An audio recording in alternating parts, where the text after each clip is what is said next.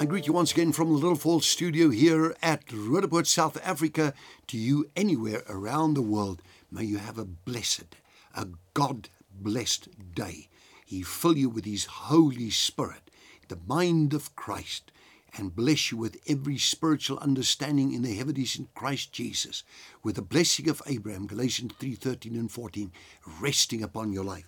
I'm speaking here from the book of Romans chapter number 12, where Paul says, do not be conformed to this world any longer with its superficial values and customs, but be transformed, is the word, by and progressively changed as you mature spiritually by the renewing of your mind, focusing on godly values, ethical attitudes, so that you may prove for yourselves what is the will of God, that is, which is that good and acceptable and perfect will of God, His plan and purpose for you and your life. So if you look at it from the Amplified Bible, particularly this whole thing, be transformed by the renewing of your mind. The word transform is the word metamorpho, whichever way you want to produce that in Greek, if you pronounce Greek, if you know Greek.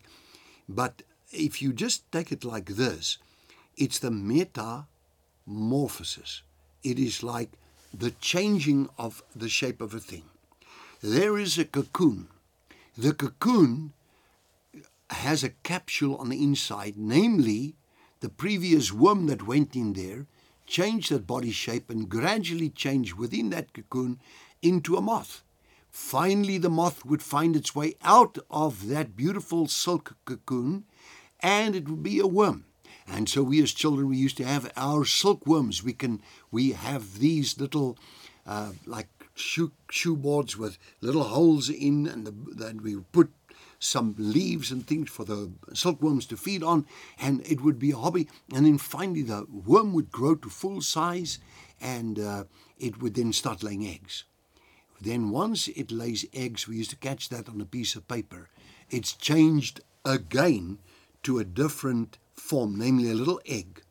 And this little egg is now going to be the next worm that comes out. But that worm that comes out of the cocoon has actually changed into a moth. The moth lays eggs. The eggs become new tiny little worms. They grow up, again change body shape. They go into the cocoon.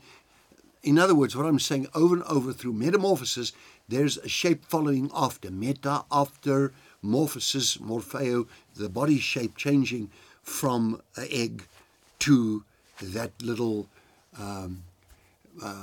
shape of a body that inside, we call it Afrikaans a papie, and then from that it changes into a moth. The moth changes again, and so on. It goes through the cycle. So Paul uses this Greek word here to say that there's got to be a change of shape, not so we don't so much talk externally, but certainly on the inside of us, so that we may mature spiritually. Spiritual maturity is very important. So he says, don't be conformed to the world, but be transformed. Change your mindset. Let your mind be renewed. And so 2 Peter 1 and 12 says, I want to renew or remind or stir up your memory concerning, remind you of things that I've said before. And I think of this memory as, I don't want to linger too much on memory alone, but let me just say this. God gives you a memory. Most people underestimate their memories. Most people don't know quite how to apply their memories. And I spoke about memory in pictures. And I spoke about the Hebrew pictographs. And I remember me myself in grade 1 in school. I was 1956 that would have been. 56. It was there in February, my birthday, but that year that I was 6 then. They taught us the alphabet, and talking of the alphabet, they give you a picture for every letter of the alphabet, so you actually remember the pictures. Same with the Hebrew. When you talk about the Hebrew, you have the same system by which you learn the Hebrew alphabet. So the first thing you understand, children understand things when they see the picture. If you get the picture, you have just started your memory working to learn more. I'll be right back with you tomorrow, and God bless you. Hope you get something out of this, because you are going to read your Bible and remember it better than ever before. God bless you.